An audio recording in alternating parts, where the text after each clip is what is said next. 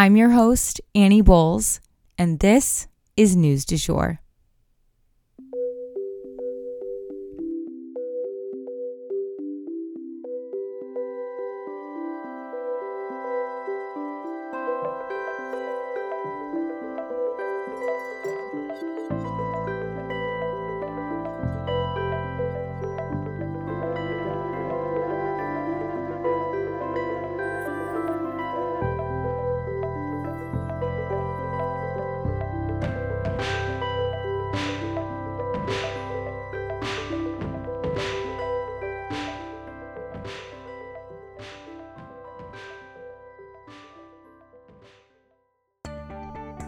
Have you thought about investing?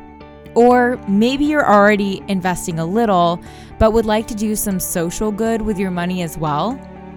Well, what if I told you guys that you can do both at the same time? I want to introduce you to Bolt Investment Group. They are a local, veteran-owned wealth management firm that is ready to help you start investing for the first time, walk you through the process, and help you take control over your financial future. Here at News du Jour, we really believe that knowledge is power. But the truth is, money is power too, and it's freedom. Women as a whole make less than men do and are less likely to invest it. However, female business owners statistically perform better than their male counterparts. Bolt has some unique strategies to help you support those female-owned businesses while helping you grow your own wealth. Hunter Baldwin and the Bolt Investment Group team have many years of experience serving their clients and would love to show you everything Bolt has to offer. Reach out to Bolt Investment Group and see what makes them unique. Link in our show notes.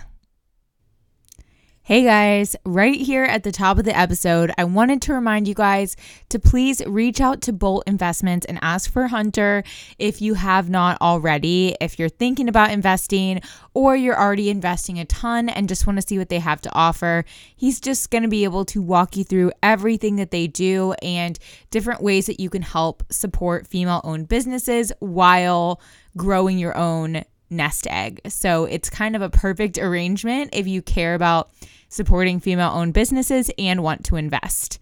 Just a quick reminder on that one.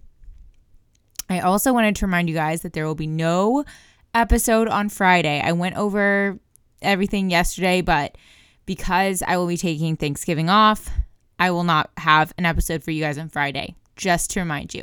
But if you check our social media, we might have something else going on Friday, so be sure to check that out. For our first story today, we are discussing a man plowing a car into a holiday parade. This is super tragic, obviously, so content warning here. This story does involve violence of many different kinds.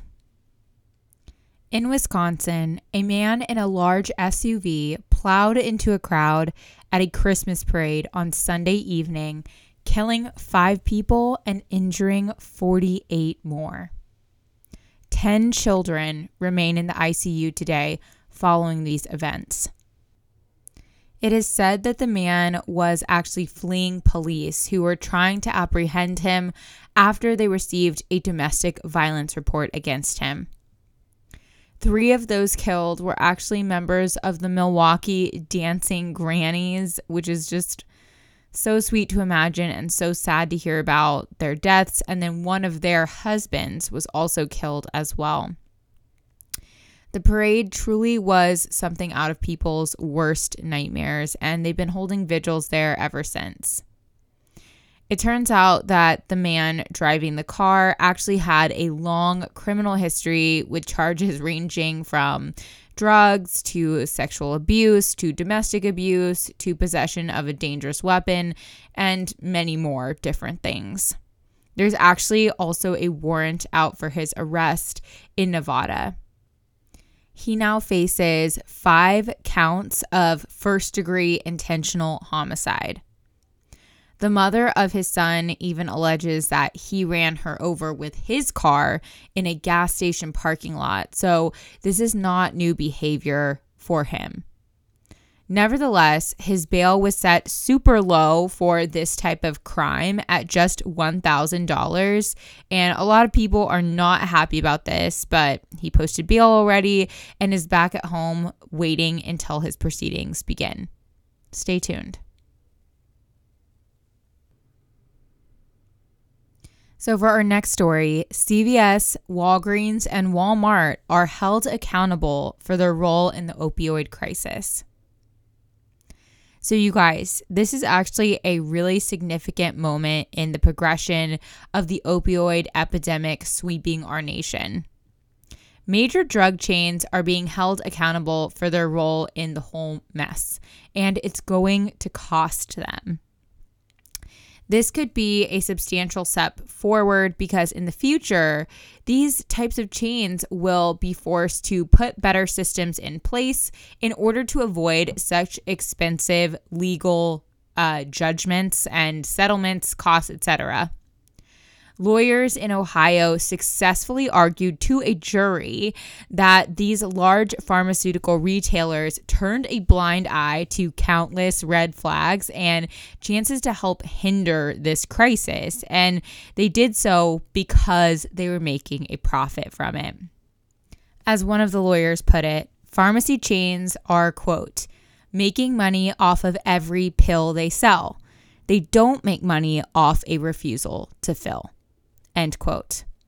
And that pretty much sums up the issue in a nutshell. They need to be motivated to prevent these people from getting their hands on drugs they are abusing. It's not their job to decide whether these people are abusing or not, so that's where things get murky. But when they see all of these red flags adding up, they should take action. And this motivation for companies like this will likely have to come in the form of paying large judgments in court. Like I mentioned, these types of retailers have not been targeted as much as smaller pharmacies and other people who played roles in this crisis. Smaller pharmacies are just a lot easier to take to court. But these retailers played a huge role in the crisis itself, especially Walmart. This past summer, though, Walgreens, Rite Aid, CVS Health, and Walmart settled with 2 New York counties for a total of $26 million combined. In this Ohio case, Rite Aid and Giant Eagle both settled, but the others opted to duke it out in court, and they have just lost. The case was actually decided by jury, which is a first in a case of this kind. Plaintiffs are now seeking $2 billion in damages, making that $26 million look like a drop in the bucket. But an amount is not decided on yet. Would have been much easier for these companies to just settle beforehand, but maybe this is the slap on the wrist that they've really been needing to take it all seriously. More soon.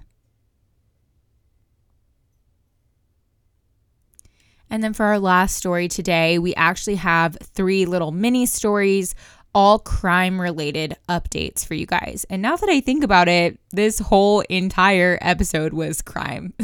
So interesting. Could have made that a theme at the beginning, but anywho, some mini stories on crime to wrap things up. Ghislaine Maxwell's case gets underway next week. That is the first one. This is sure to be a media circus, so definitely brace yourself. If you don't remember who Ghislaine Maxwell is, quick content warning here. She was the woman who essentially brokered underage girls for Jeffrey Epstein, all while flying all over the world with him and sometimes even participating in the sexual assaults with him. Her family is even appealing to the UN for help at this point. But I think after the scathing documentary about Jeffrey Epstein's exploits and her role in them, nothing will save her. If you haven't seen it yet, it's called Filthy Rich, and it's on Netflix and a must-see. Next up, Ahmaud Arbery's jury deliberates. If you remember, Ahmaud Arbery's killing was pretty much as close to a modern-day lynching as you can get. Seems like zero rhyme or reason, just 3 white men deciding to chase down and kill a black man who was out for a run. The whole thing was captured on video because these 3 men wanted to brag about it on the internet. In the 3 against 1 incident, where Ahmaud was unarmed and the 3 men were armed, they are now trying to claim self-defense. Let's hope that this flimsy excuse does not hold water with the jury.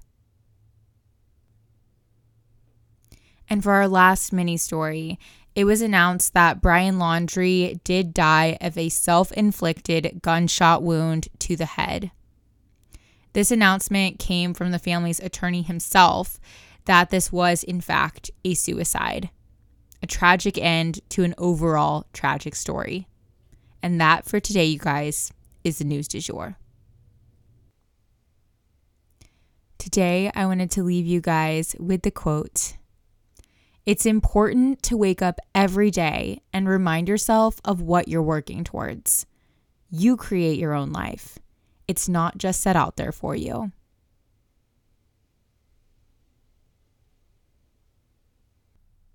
If you enjoyed this episode, please consider becoming a patron of our podcast. For $7.99 a month, you can unlock tons of perks like breaking news text messages so that you're never out of the loop. Tons of bonus episodes are already up there ready for you to binge, and a discussion board full of networking opportunities and much more. Go to www.patreon.com/sugarfree media today to become a patron. This is the best way to support our show. Our patrons make News du Jour possible.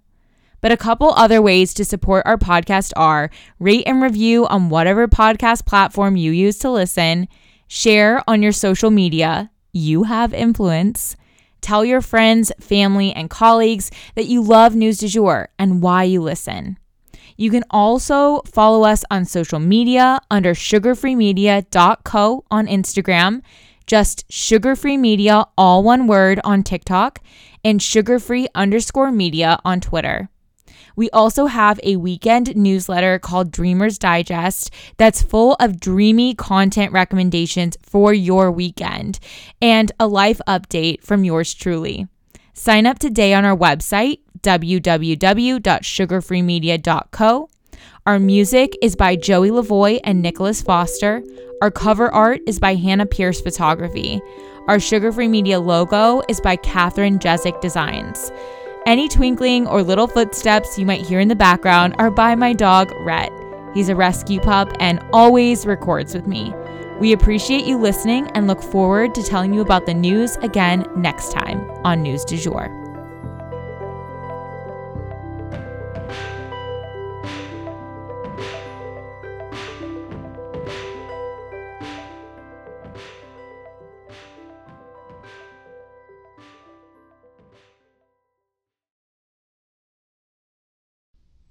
Broadcasting from Oklahoma.